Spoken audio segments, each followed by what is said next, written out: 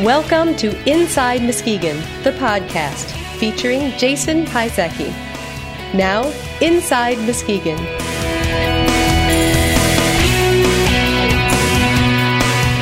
Welcome to Inside Muskegon. This is episode number 15. I'm Jason Pisecki.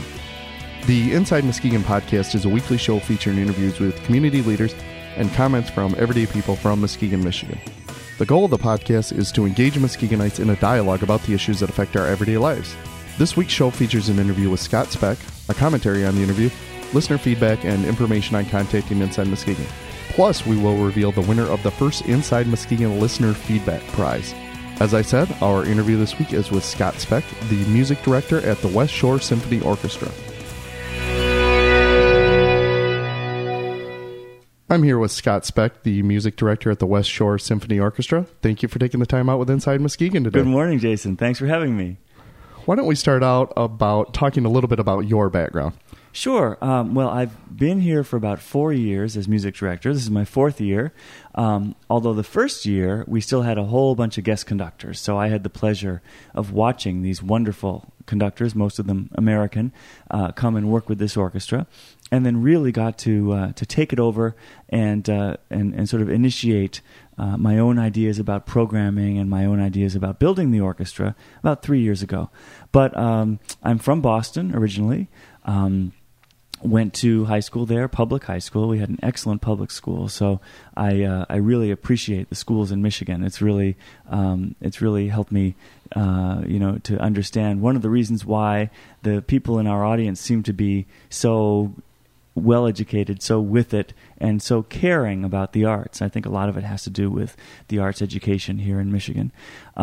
From my public high school, I went to Yale, and I majored in music, although at that time I was still a little bit undecided. So I studied everything under the sun, from history to geology to political science, economics, Russian, and of course lots and lots of music classes.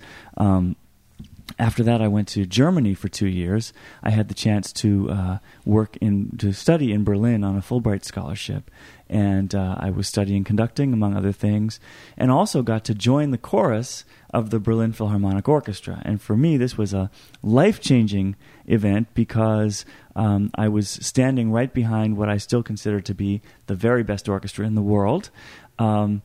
We're trying to create that in Muskegon, but at that time, anyway, the best orchestra in the world was in Berlin, and working with a procession of the world's greatest guest conductors. 1 week after the next, we would have an incredible world-famous conductor work with us, and I can't tell you what kind of effect that had on me, both on learning how to conduct and also on learning the kind of sound that I like to get out of an orchestra. And that sound of the Berlin Philharmonic is still with me all those years later.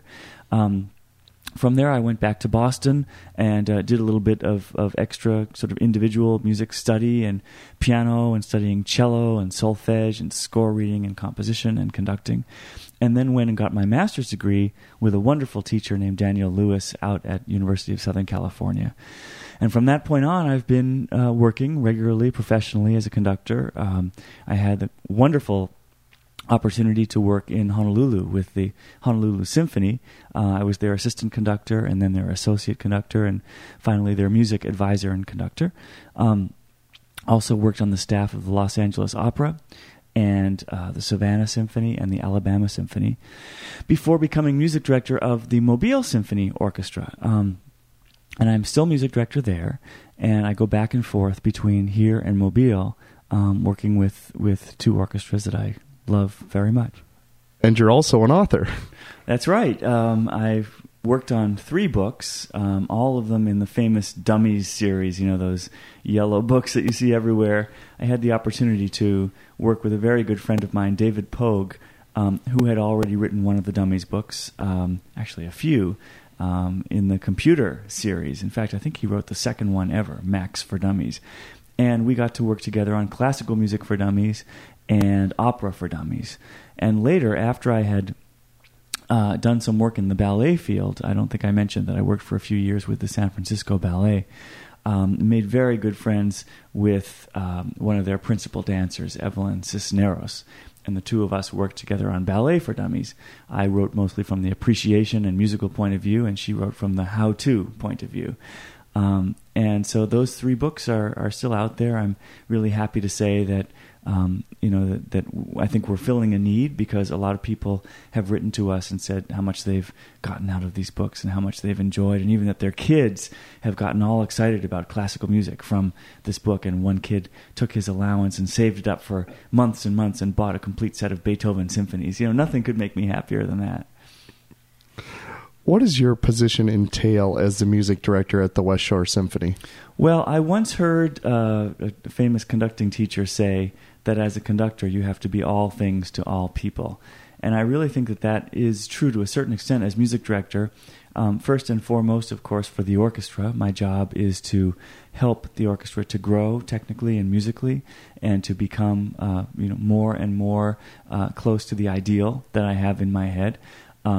Secondly, to the patrons, I think it's very important that we present to our patrons the music that they want to hear, as well as the music that I think is really cool, that I think they should hear, and a healthy combination of the two, so that we're playing tried and true, what they call war horses, and at the same time we're playing fun things that might have just been written a few years ago that people would have no reason to know about yet. And so, I see that as a wonderful duty and obligation, but also pleasure for our patrons. Also, of course, we have people who are in the symphony fold. They're on the board of directors or they're donors, and it's very important for me to listen to their concerns as well and to deliver as much as possible in a way that will make everyone happy. So, as I said, all things to all people. Tell us about the West Shore Symphony Orchestra. Where do the musicians come from, and just the general makeup of your symphony? Sure. Well, the orchestra itself is over 65 years old. It's quite venerable here in West Michigan, and I'm very proud to be a part of it. It means a lot to me to have been chosen to be music director of this wonderful organization. The orchestra is made up of musicians who are local and regional. So we have quite a few musicians who are in the Muskegon area, live in the Muskegon area.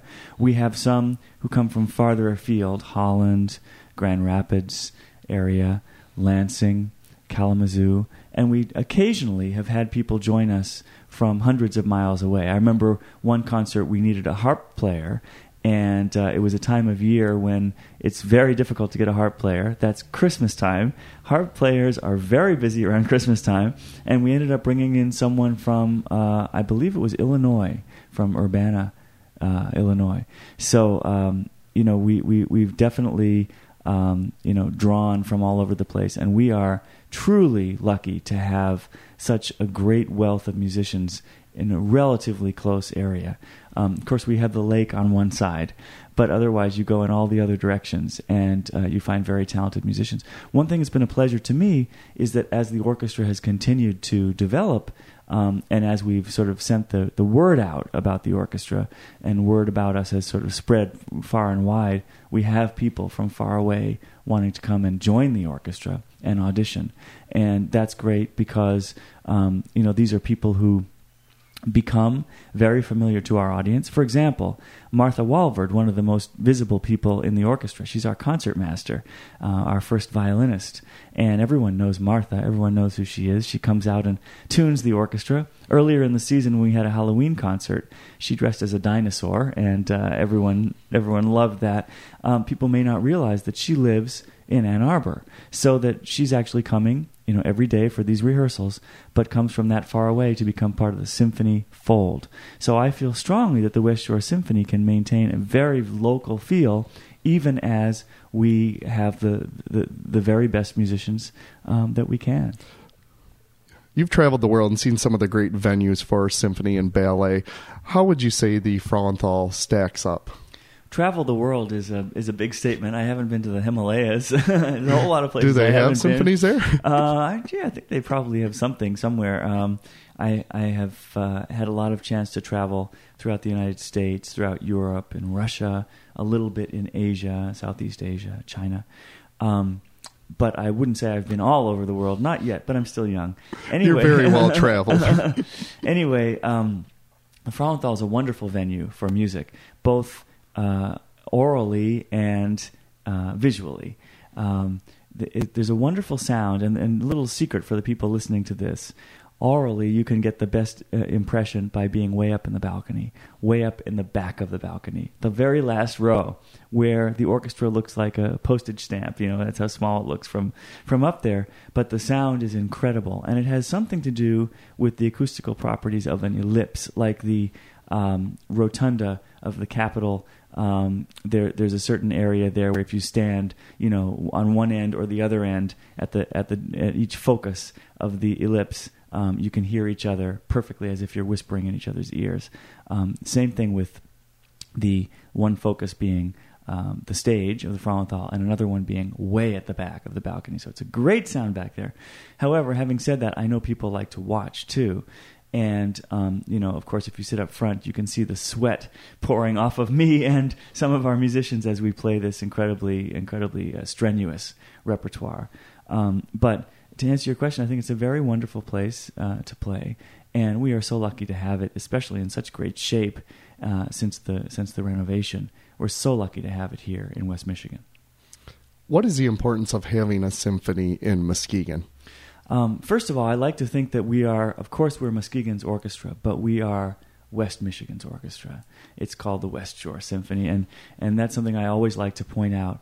I often hear people say something like, wow, for a community the size of Muskegon, it's amazing to have an orchestra like that. And while that's absolutely true, and I'm thrilled about that. Again, I think it's important that this orchestra is for the community of Muskegon and for all the surrounding communities as well. Muskegon is where we happen to perform most of our performances, although we do some, quote, run-out concerts in the summer. We've got some planned, for example, in Montague and Fremont and in Grand Haven, Spring Lake area. But, and so it's true that we do play mostly in our big concert hall is in Muskegon. Having said that, it's very, very important to have an orchestra in any community. As you know, Muskegon is undergoing its downtown redevelopment right now and trying to do it as quickly as possible. There is no great city that does not have a symphony orchestra. Just cut and dried. That's the way it is throughout the world. And so if Muskegon aspires to that kind of greatness, then a symphony orchestra is absolutely an essential part of the mix. Also, it's been shown that money that goes into the arts comes back in multiple ways to the community. I think the National Endowment for the Arts has determined that for every $1 that's put into the arts, $12 comes back to the community. And you think about it, in the case of the symphony, you have people coming in from all over the place. We have people, I mentioned that the musicians some of them come from far and wide. The same is true about the audience. And when they come in, they'll have dinner here. They'll spend money at the restaurants. They may stay overnight, spend money in hotels, patronize the local businesses if they stay, and so on. So, that's how the $12 comes back to the community for every dollar put in. Also, of course, the musicians themselves, when they're here, not only make money, but spend money. There was an amazing thing that happened when I was in Alabama working with the Alabama Symphony, and that is the Alabama Symphony had just gone out of business. They had some major financial problems, and for about 4 years, Birmingham was without an orchestra. And during that time, the Chamber of Commerce in Birmingham was trying to get Saks Fifth Avenue to come to Birmingham and open up a store there. And Saks Fifth Avenue had one question for the Chamber of Commerce: do you have a symphony orchestra?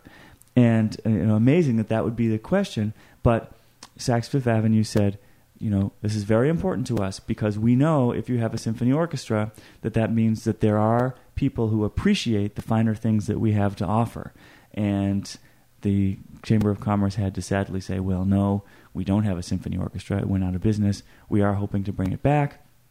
And Saks said, well, you tell us when it comes back, and then we'll consider opening up a store in Birmingham. Well, 4 years later, it did come back.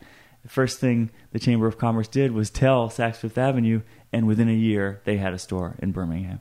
So it just goes to show that it's not only it's not only a matter of bringing money and wealth back to the community in which there is a symphony orchestra, but it also has to do with a perception that can affect people all the way across the country. And I just think that's extremely important. Now, I've only talked about the business benefits. Of course, the artistic benefits are even greater, and they're enormous. What we try to do is nothing less than provide for our audience an experience almost on a spiritual level which they cannot have anywhere else. I think someone said, where words leave off, music begins. And I feel very strongly about that the music that we're creating with the West Shore Symphony is tapping into an inner emotional vein that most people do not have access to in everyday life. And we're able to open up that world to them. We've had people at the end of concerts who seem transformed, who are just elated or transfixed or even in tears from what we've been able to express to them in this music. And that, to me, is the greatest pleasure in the world. What types of shows do you have at the West Shore Symphony Orchestra? Well, we have a Classics series, which is 5 performances throughout the year. They're approximately a month or 2 apart. So, for example, this year we had a performance called Blast Off, which opened our season, which included The Planets by Holst. We've just had Beethoven and Blue Jeans, which is one of our yearly offerings where we play Beethoven. The orchestra wears blue jeans. I wear blue jeans, and we ask the audience to wear blue jeans, although it's not required, but that's the basic dress code. But the music that we play is every bit as moving and even as serious as in other concerts. We end the season this year with a show called Red, White, and Rhapsody in Blue, and that includes Copland's Appalachian Spring and George Gershwin's Rhapsody in Blue. So those are the kinds of performances that we do that are in the more classical vein. We're playing music that is tried and true, that people know, as well as I said before, some newer works, but all of which, I guess, as I said, tap into this emotional vein and really really are some among the most eloquent expressions ever put down on paper by human beings. Then we have a pop series.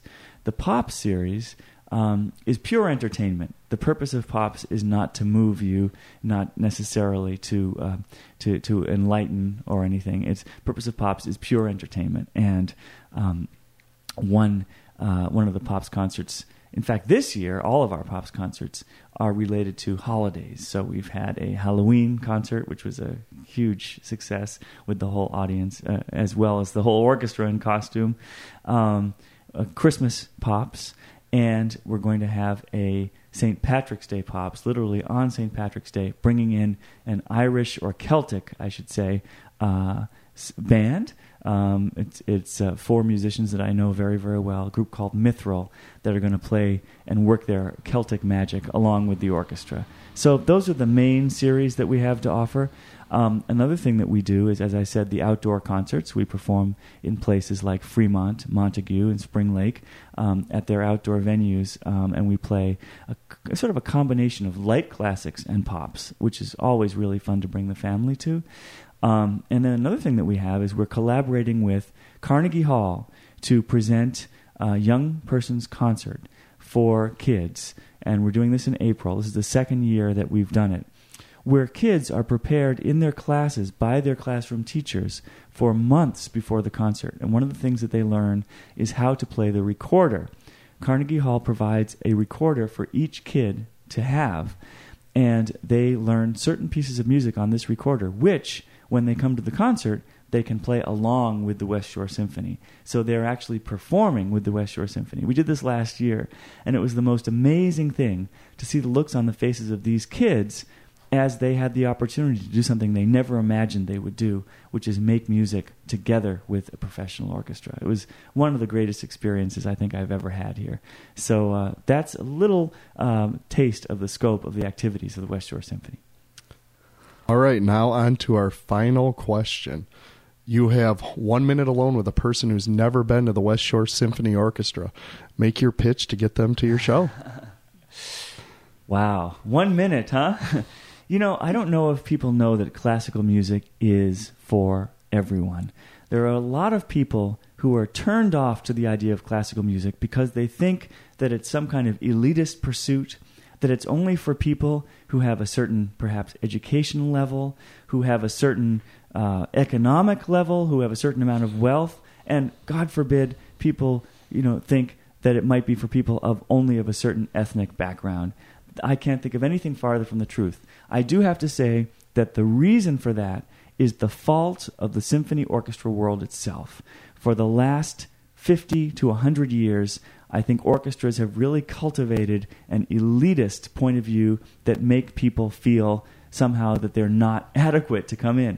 My job, in fact, my mission in life, is to reverse that and to make people realize that classical music was written by people like us who had very strong, powerful, passionate emotions, who put this music down in freeze-dried form on a piece of paper in such a way that even hundreds of years later we can reconstitute it in every bit of its excitement, passion, eloquence, and feeling that it had when the composer wrote it down. I also want to point out that, of course, for many, many years, what we now consider classical music was pop music.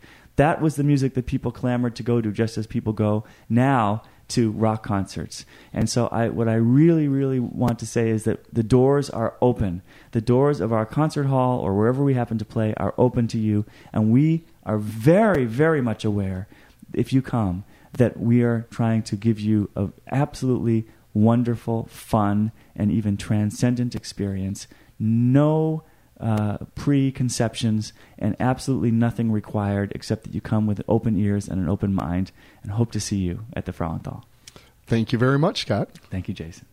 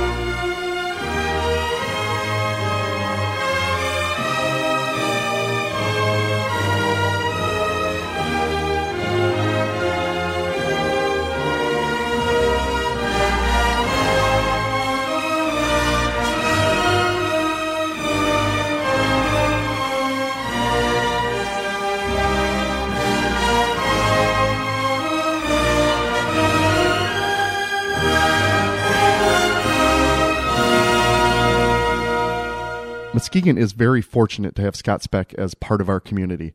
I wanted to reiterate something Scott touched on briefly, but was maybe a bit too humble to expand on.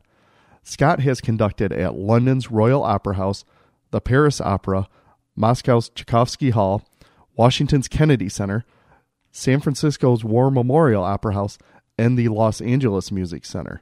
He's a summa cum laude graduate of Yale University. He's fluent in 3 languages and speaks 3 more for good measure. And he's right here in Muskegon, Michigan. I don't think we truly realize how fortunate we are to have the West Shore Symphony Orchestra and the Frauenthal Theater right here in Muskegon. In addition to the symphony, there's an art museum, historical museum, civic theater, professional sports, all in downtown Muskegon. If you haven't been to the Frauenthal lately for an event, you owe it to yourself to make a commitment to check it out. It truly is a magnificent venue right here in the heart of Muskegon. Now, as we all know, the arts are important cultural cornerstones of any community, but one thing that impressed me was when Scott said, just how important things like the arts and symphonies are to areas and how important they are to the business community, and that Saks Fifth Avenue wouldn't locate in Birmingham, Alabama until the symphony came back. Once it did, they located a store there. These are the types of things that CEOs and executives are looking for in a community when they bring their business to an area like Muskegon. And it's great that we have the foundation here and things like the West Shore Symphony Orchestra, the Frauenthal, and everything that is going on downtown for people. As Scott said, though, the symphony is not just for the social elite, it's for everyday people. And it's just one more great example of something to try in Muskegon. In a town full of people that are always saying there's nothing to do in Muskegon, here's another great thing to do right in our area. Let's not take it for granted, though, because if we do, these arts and entertainment and cultural things won't be around for us and our children to appreciate. And that would truly be a shame. So challenge yourself to try something new. For more information on the West Shore Symphony Orchestra, including upcoming events and to purchase tickets, visit wsso.org. I'm going to move on now to the listener feedback portion of the show. We got some great comments this week. Maybe it was the awarding of the first Inside Muskegon Listener Feedback Prize, which is a $25 gift certificate to the Sardine Room that got people talking on the website. But we got some good comments from people, and I'm going to share a few of those with you right now. These comments were posted to the website after the interview with John Merchant from Dutch Henry. The first comment is, "Nice to see you interview just a normal guy, not a politician with an agenda. Great job, Jason and John." Well, thank you. I appreciate that comment. Our next one was from Andy in Muskegon. He says, "Always good to see new media coming along, and moreover, it's good to see someone take the initiative to start something both positive and forward-thinking." Thank you very much, Andy. Appreciate that feedback. And now on to our last listener comment, which is the winner of the $25 Sardine Room gift certificate, as voted on by the Inside Muskegon staff. And the comment is from Tracy Lorenz of Muskegon Chronicle fame and a former guest on the Inside Muskegon podcast. And Tracy says, "Anyone who hasn't seen Dutch Henry live is truly missing out. In a town full of cover bands, Dutch Henry's original sound, music, and look set them apart. In all of Muskegon, there's exactly one guy I'm jealous of, and John Merchant is that guy. He's truly a gifted musician, as are all the members of Dutch Henry. Go see them before some label picks them up." Well, I can echo those comments, Tracy. Dutch Henry's music just got me all fired up all week after listening to the CD and being introduced to them. So get out there and check out Dutch Henry if they're at the Red Rooster or someplace in town when you have the chance. Again, next week, we'll give away another $25 gift certificate to one more of Muskegon's favorite restaurants, Topo's. As you know, there are two ways to leave feedback on the podcast. You can post a message to the website at InsideMuskegon.com or use the listener feedback voicemail at 231-354-2332. Be sure to include the 1231 and leave your name and city in the message. We'll award the Topo's gift certificate to what we feel is the best comment or voicemail. So be sure to get creative with your comments, and we'll look forward to checking them out. Now, if you have a Muskegon area business and you want to give away a prize on the podcast, please get in touch with me at jason@InsideMuskegon.com. That brings us to the conclusion of episode number 15 of Inside Muskegon. For more information, visit our website at InsideMuskegon.com. Inside Muskegon is produced by Jeremy Sear. For Inside Muskegon, I'm Jason Pisecki. Feedback is welcome at jason@InsideMuskegon.com.